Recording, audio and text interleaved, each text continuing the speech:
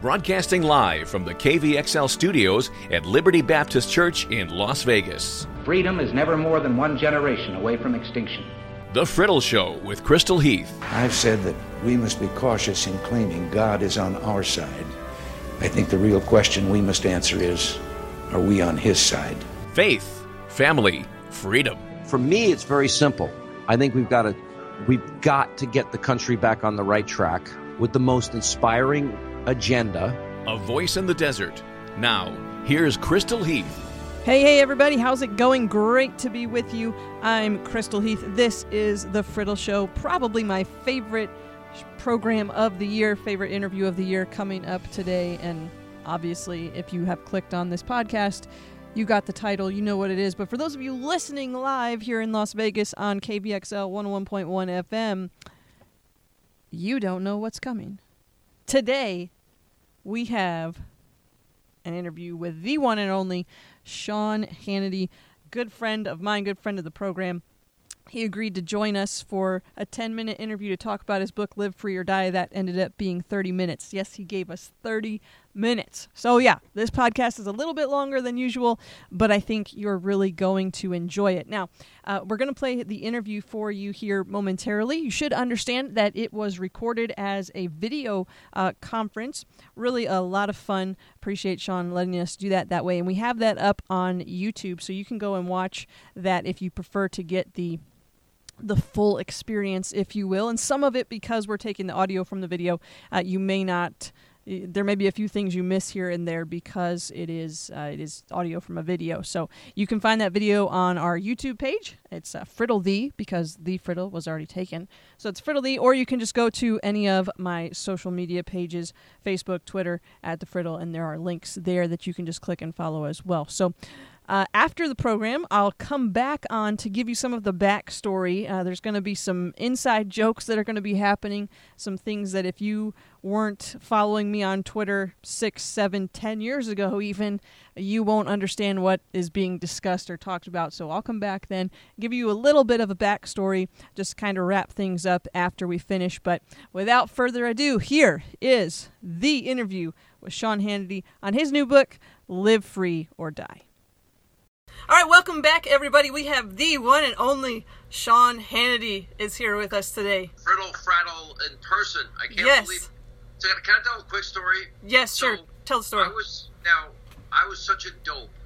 I started out on Twitter. I had no idea how to do anything. I mean, totally ignorant. Yeah. And you and a group of wonderful people, we actually named it, made T-shirts, had a lot of fun with it. We did. Hashtag LN. There you go. BT. Okay, Let Not Your Heart Be Troubled Brigade, Twitter Brigade. And you guys helped this very old person figure it out. Now, wait, what was that? What was that? Because I think this very old person. Wow. You helped this person sort of make the jump into the social media world, which, by the way, has now been totally ripped away from me for a couple of years. Yeah. And I know I lost contact with you guys for so long, but I get updates. Yes. On your success.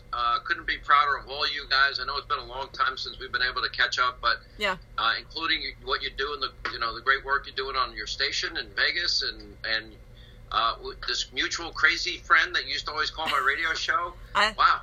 I don't know who we're talking about, but very successful, very proud of her. I don't know if we should. That's no. I think she would prefer if we not say. I'm sure. But yeah, and Allie has 3 girls now, but Dave still doesn't have his boat. There's no Dave boat. Doesn't have his boat. Still no boat. Dave. I always wanted Dave to have his boat. I know. Someday. Please tell the whole gang it's that I apologize. My life's changed dramatically in ways. Well, when you have, 45 pages of 302s by Robert Mueller's lawyers asking about little old me. And about 1,300 text messages between me and Paul Manafort, private messages in America, publicly released, you begin to get a little bit...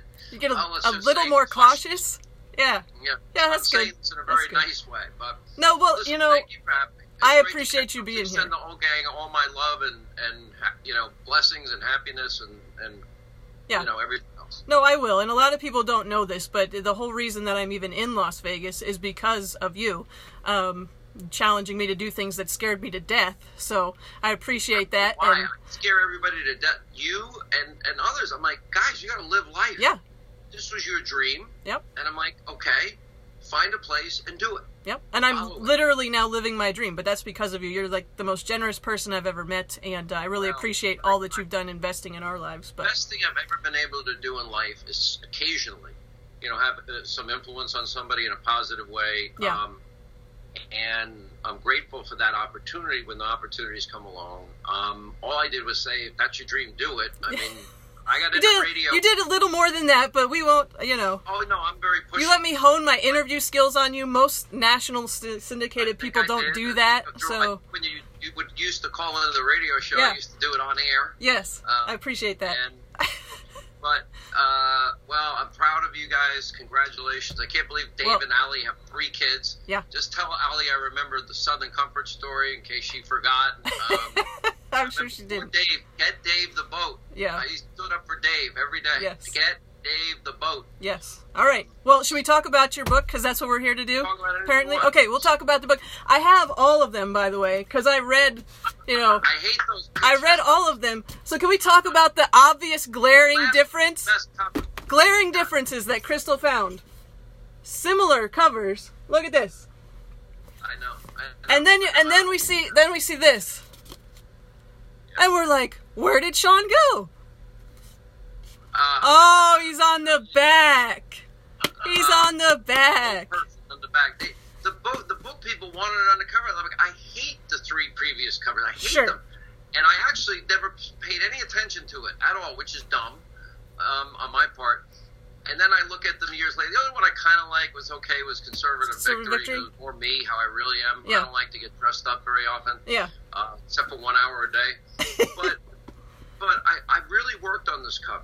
This cover. I love it. I love it. Of the moment, I want it tattered, burnt, split, jagged, and I would use all these terms. Why they would add why, but not the stars. You look closely.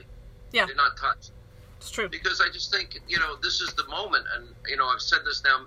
Yeah, there you go. But this is the moment. I think that is the tipping point. And I'll be honest, Crystal, it's not about me. It's not about... like you said before, you're old. What's that? I said, like you said at the beginning, you're old now, so it can't be about you. So we're back to that already. No, I'm okay. just picking up. I'm just transitioning. Just transitioning. No, but I thought your book, Sean, I've read all 4 of them. And this one, to me, though it is very academic and you get a lot of history in there, chapter 1 and I think 4, where you talked about socialism, those were by far my favorite. Like, you just blew it away. But you nailed the 2 that I worked hardest on. The whole thing is phenomenal, but those 2 I loved. But this book, to me, compared to your other ones, felt much less academic and a lot more like it was coming from your heart. It's one thing that you will know one day when you get old, is that you begin to realize, like, I was too young and stupid to understand the lives that my parents lived. Sure. Just as an example, right? My 4 grandparents had no money, poor. My mom grew up poor. My dad in Bed-Stuy in Brooklyn, his mom died from complications from his childbirth just weeks after he was born. He was passed from house to house because his dad was working all the time. My mom grew up poor in the South Bronx. She was a prison guard. All my years growing up was, working double shifts. I mean, it was just a crazy life they led so they could send me and my sisters to private Catholic school, which pushed them financially dramatically. My dad fought in World War II. He was a family court probation guy during the week, and as long as he could, he was a waiter on the weekends. And so you don't really appreciate their lives, living through the Depression, living through poverty. It was a big deal to get that 50 by 100 lot, Levitt-style house in Long Island versus, say, where they grew up in pretty tough neighborhoods. Even very tough even back in the day. And so it's generational for me. I know I stand on my grandparents and my parents' shoulders. Yeah. And I know that I wouldn't be the person I am but for them instilling hard work and values. And, even though I was the incorrigible child, really bad, which is a good prerequisite and actually a good characteristic to have for talk radio and being a talk show host on TV, member of the press, that I am. But I realize now as I get older how hard their lives were, how lucky I was to have them. and how tough the times were with depression. My father fought in the Pacific for 4 years in World War II, and you know what an effort it was for them, but also the lessons. And I talk about, even in the jacket cover, Reagan's admonition is warning to this country that freedom is but one generation away from extinction.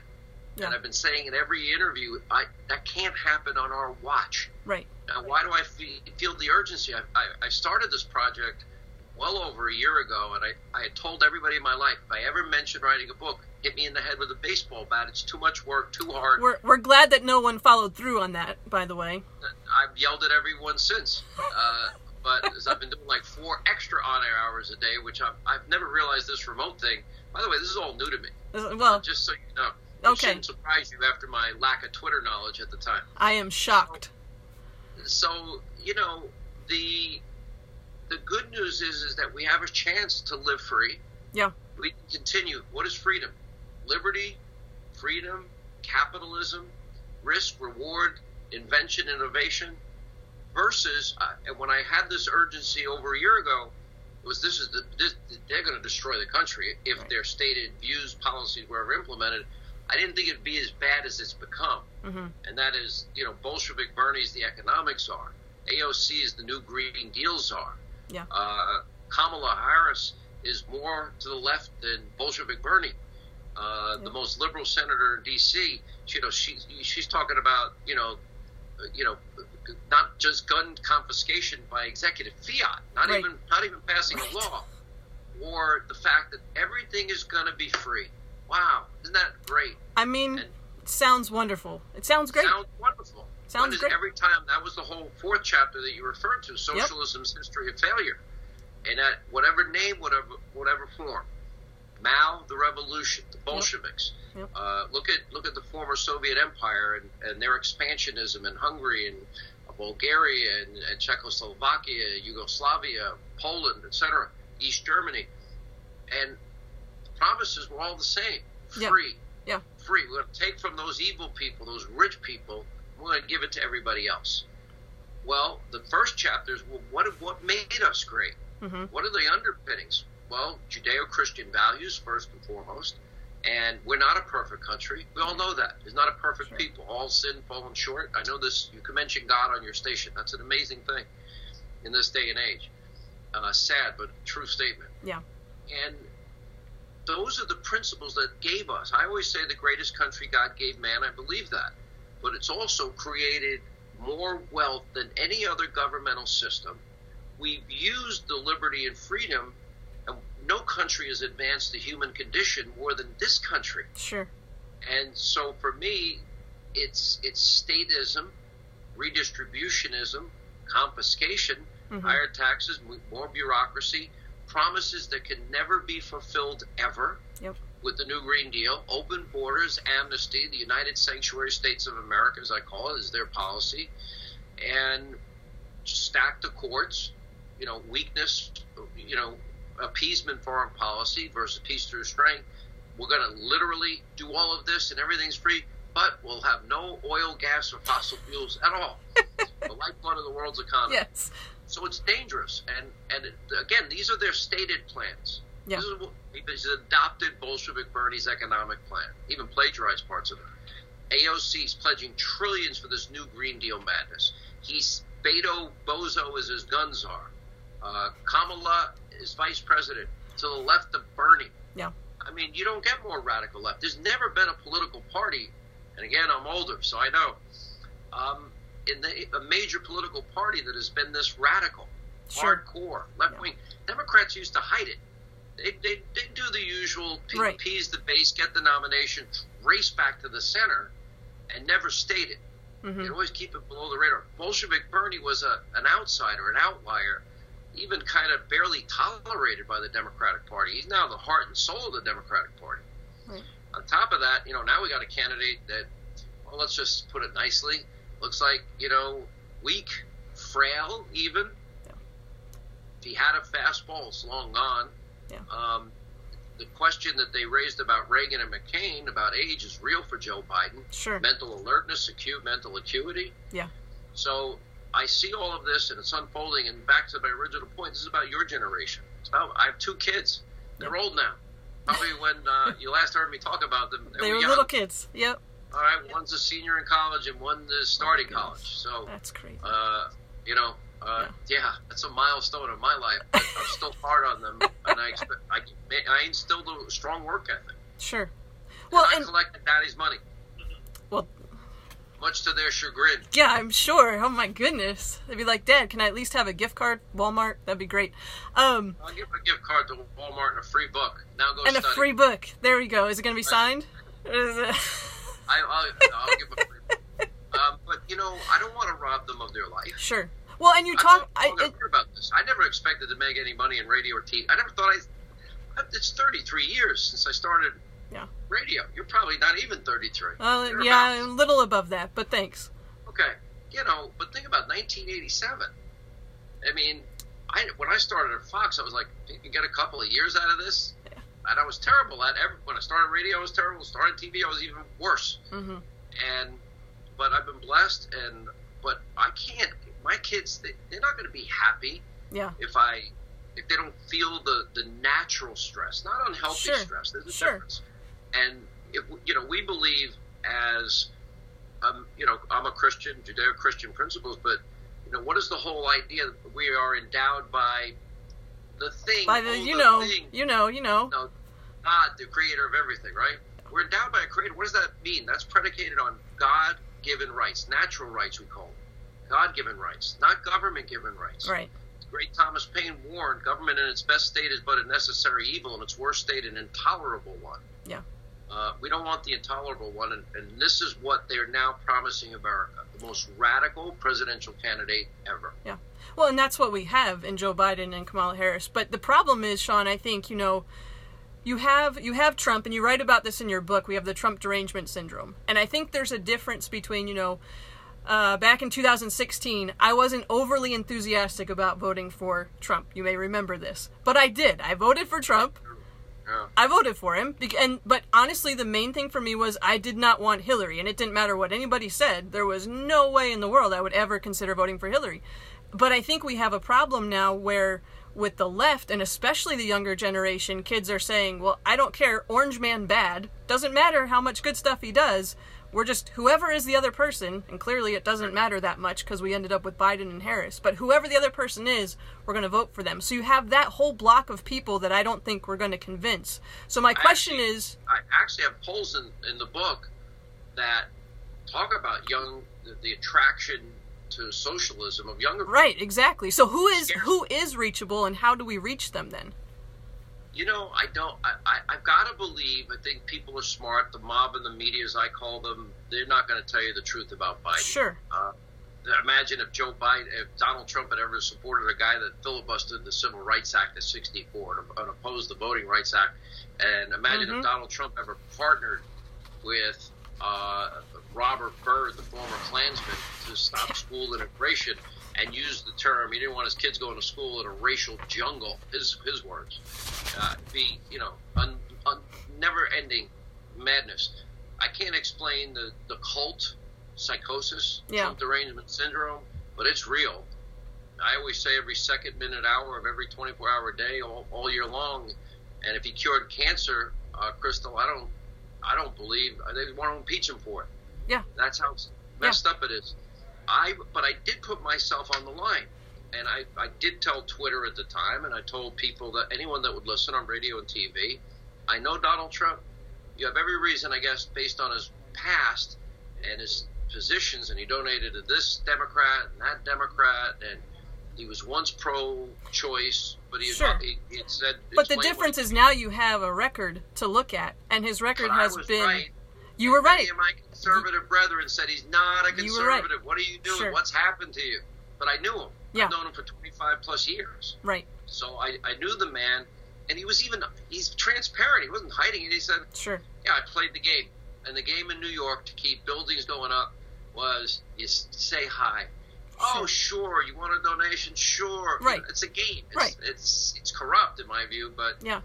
You're never going to build a building or keep workers working in New York without, And I think I think it's easy to forget after we've had, 6 months of nobody really being able to do anything, how good things really were before everything got shut down. And you do a fantastic job in your book just outlining everything that the president accomplished and where we can go from here if he's reelected. Yes, it was the longest chapter. I was like, this one's never going to end. No. So is that what gives you... Never going to say it. That's sad. Yeah. There's no balance. There's no fairness. There's no objectivity. It's just cult fanaticism, psychotic hatred, and derangement. So is that what gives you hope for America? Is that what gives you hope then for our country? As if... I've got to hope. I ask myself, I think logically about this, and I say, okay, well, did Donald Trump really lose supporters in 2016? My best educated guess is nope. I don't think so. Donald Trump proven himself to keep his word. Yep. Is Donald Trump improved things? I can go through the list. It's I think chapter 9 of the book, and I can give you chapter and verse on it. Donald Trump, I would go through the whole coronavirus thing. Yeah. Nobody saw this coming. The invisible enemy, while he was putting the travel ban in effect that Joe Biden was calling hysterical xenophobia and fear-mongering, he was doing his job 10 days after the first identified case, then subsequent travel bans, the first quarantine in 50 years, then the largest medical mobilization and fastest medical mobilization in history. I know because I lived here and I saw it in New York. Yeah. An AP study that showed that dope Cuomo, followed by the dope in New Jersey, Murphy, followed by the dope in Pennsylvania, Wolf, followed by the dope in Michigan, Whitmer. They're signing executive orders, mandating COVID patients at nursing homes and long-term care facilities. They now estimate over 11,000 people died in New York just because of his stupidity. Now he's writing a book. Unbelievable. But anyway, so I worry about this for your generation, for my kids' generation, for future generations, because I've had my shot, and I'm not going anywhere. I'm just, God willing, I hope not.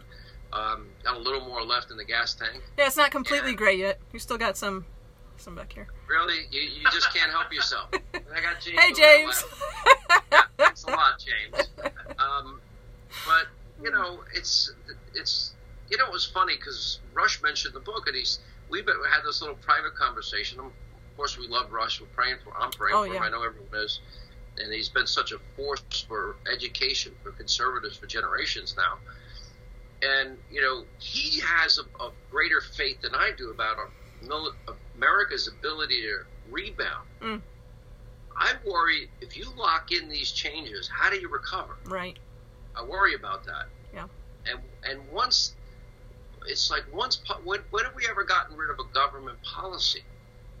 A new policy that they give us or a new entitlement, you never get rid of it. Right. So we got to choose freedom and liberty and capitalism and lower taxes and not redistribution and less government bureaucracy and energy independence and border security and better trade deals and peace through strength and not appeasement.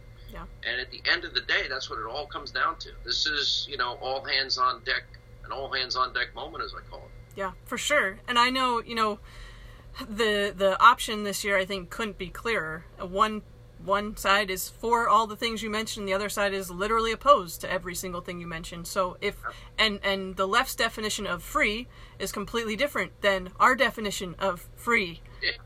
Free everything. Free everything. Think of the list. Free pre-K through college education. As if we don't mess kids up. I want a refund. No. All right. Then the loan forgiveness, then guaranteed government job, guaranteed government wage, guaranteed government vacation, guaranteed government healthy food, guaranteed government health care. How did that Obamacare thing work out? Guaranteed retirement. No, last time I checked Social Security and Medicare, they were headed towards bankruptcy because the lockbox got raided and they stole the money and they squandered it. So I just don't have the faith. Look, liberal cities, they can't keep us safe and secure. No. They're not keeping us safe and secure. One thing they have in common, all these cities, we're watching all this rioting and chaos the Democrats won't talk about. Mm-hmm. They even deny existing. It's a myth, Jerry Nadler said. Yeah. That's their number one job as a politician. Keep your citizens safe and secure. What's the next most important? That'd be education. Well, these liberal cities have screwed that up royally also. We spend more per capita per student in the industrialized world with the worst results. Oh, yeah. What's the next thing you would think of? Well, I would think probably after that, let's see, healthcare. They screwed that up royally too. So I don't really have faith and hope and trust in them. And when they were needed, for example, in New York, New Jersey, California, even, although Newsom did a better job than New York, Connecticut, Pennsylvania, and New Jersey with coronavirus, I mean, they can't screw it up any more royally. Right. Arrogantly, Cuomo, we're all New Yorkers. We're not like these other countries, and we have the best medical teams in the world. Right. Okay. Didn't work out that way, Andrew. But Trump built you the hospitals, manned the hospitals, converted the hospitals to COVID-19, and provided all the PPE, and you left 2/3 of the Javits Center empty. It's okay. It'll all be in his book. All your questions. Oh, yeah. Answered I'm sure in his book. all of that's going to be in there. Not going to be a problem. He's blamed everybody but himself. It's Yeah. Now he's blaming Trump for the New York City violence. I'm like, Trump's offering to restore order. Mm-hmm. Trump didn't cut the NYPD budget by $1 billion and get rid of the Crime Street Task Force, which, thank God, in Vegas, well, you got some rough elements in Vegas. We have some rough elements, but our cops, Las Vegas Metropolitan Police Department, I think, is the best in the world. Besides from New York, I'll give you that. Well, I got to imagine that Vegas is still suffering. Yep. A lot of casino workers. I know they want to get back to work. Horrible, but horrible. Yeah.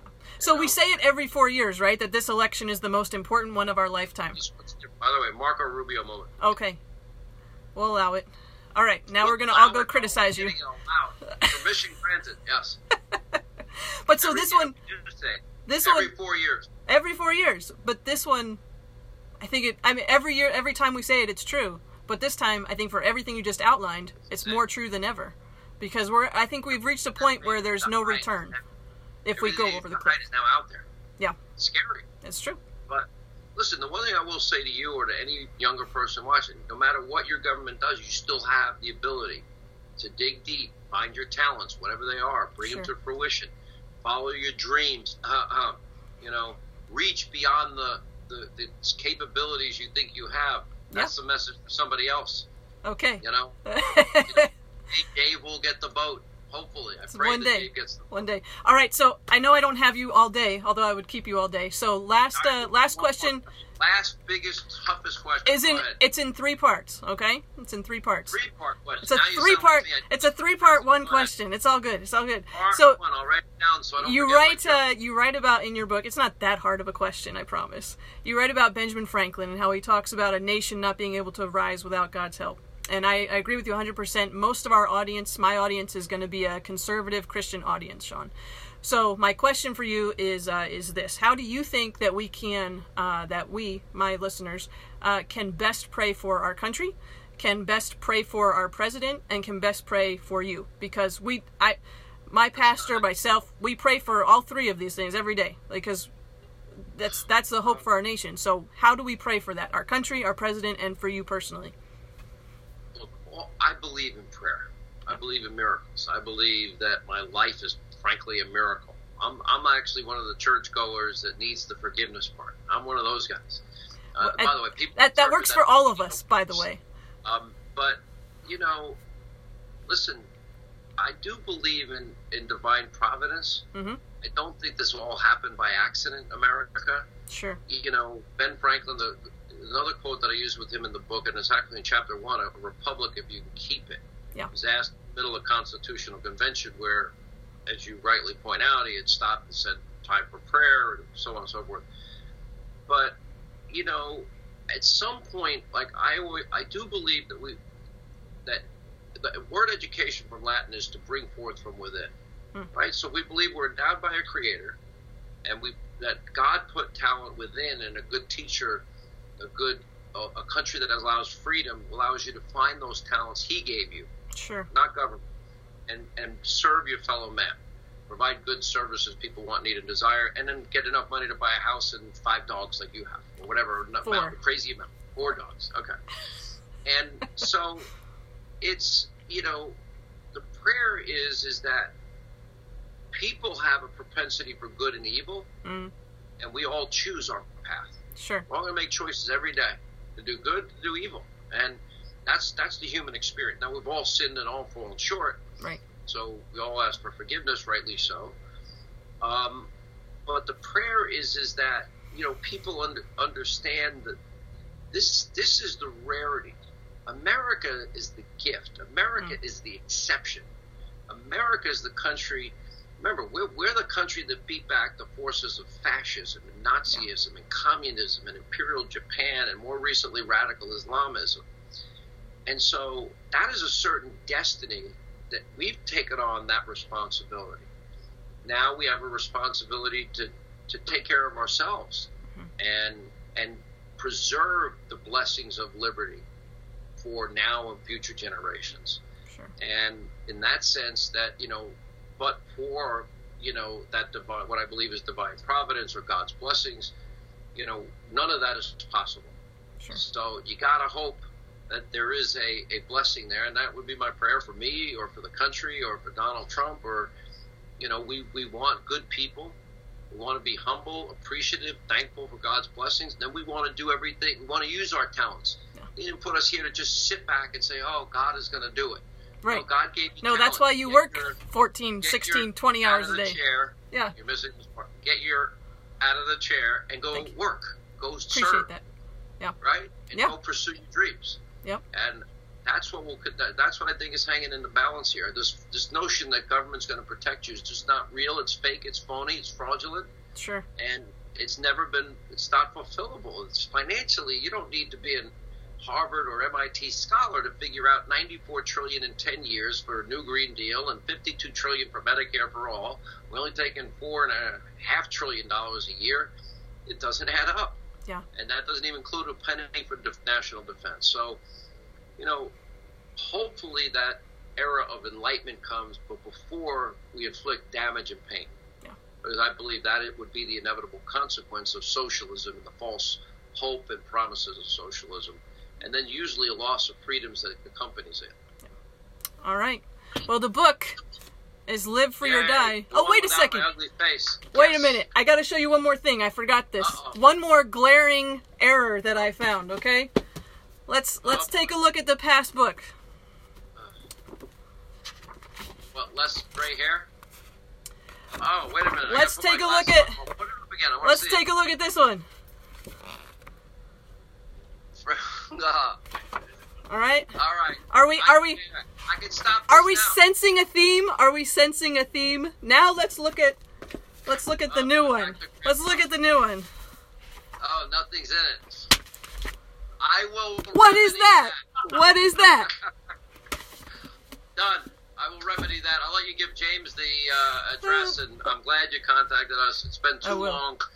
It has, Sean. God's blessings, prayers, happiness to you, Let Not Your Heart Be Troubled Twitter Army Brigade, and Dave, pray for the boat. Get Dave the boat. Pray That's for right. Dave's boat. All right, everybody. Thanks for listening. I'll explain about Dave's boat after we let Sean go here, and we'll return in just a moment. So Dave's boat. What is up with Dave's boat? Well, clearly he still doesn't have one. But for those of you that have no idea why on earth we'd be talking about some random guy in his boat, I'll give you the backstory. Sean told you a little bit about it at the beginning of our interview. What had happened was he started tweeting. My goodness, I want to say it was sometime 2009, 2010. No, actually, I think it was 2011. Anyway, he started tweeting when he had first... So he had a Twitter account that his staff was using, but then he started to personally tweet himself. I had just gotten a Twitter account as well. My brother Jonathan talked me into Twitter. I was like, that's a weird place. I don't know if I want to go there. Facebook, MySpace, Zanga. Those were the things that I knew. But John talked me into getting Twitter. So I had gotten Twitter, and I was working at the time. And my job had a lot of...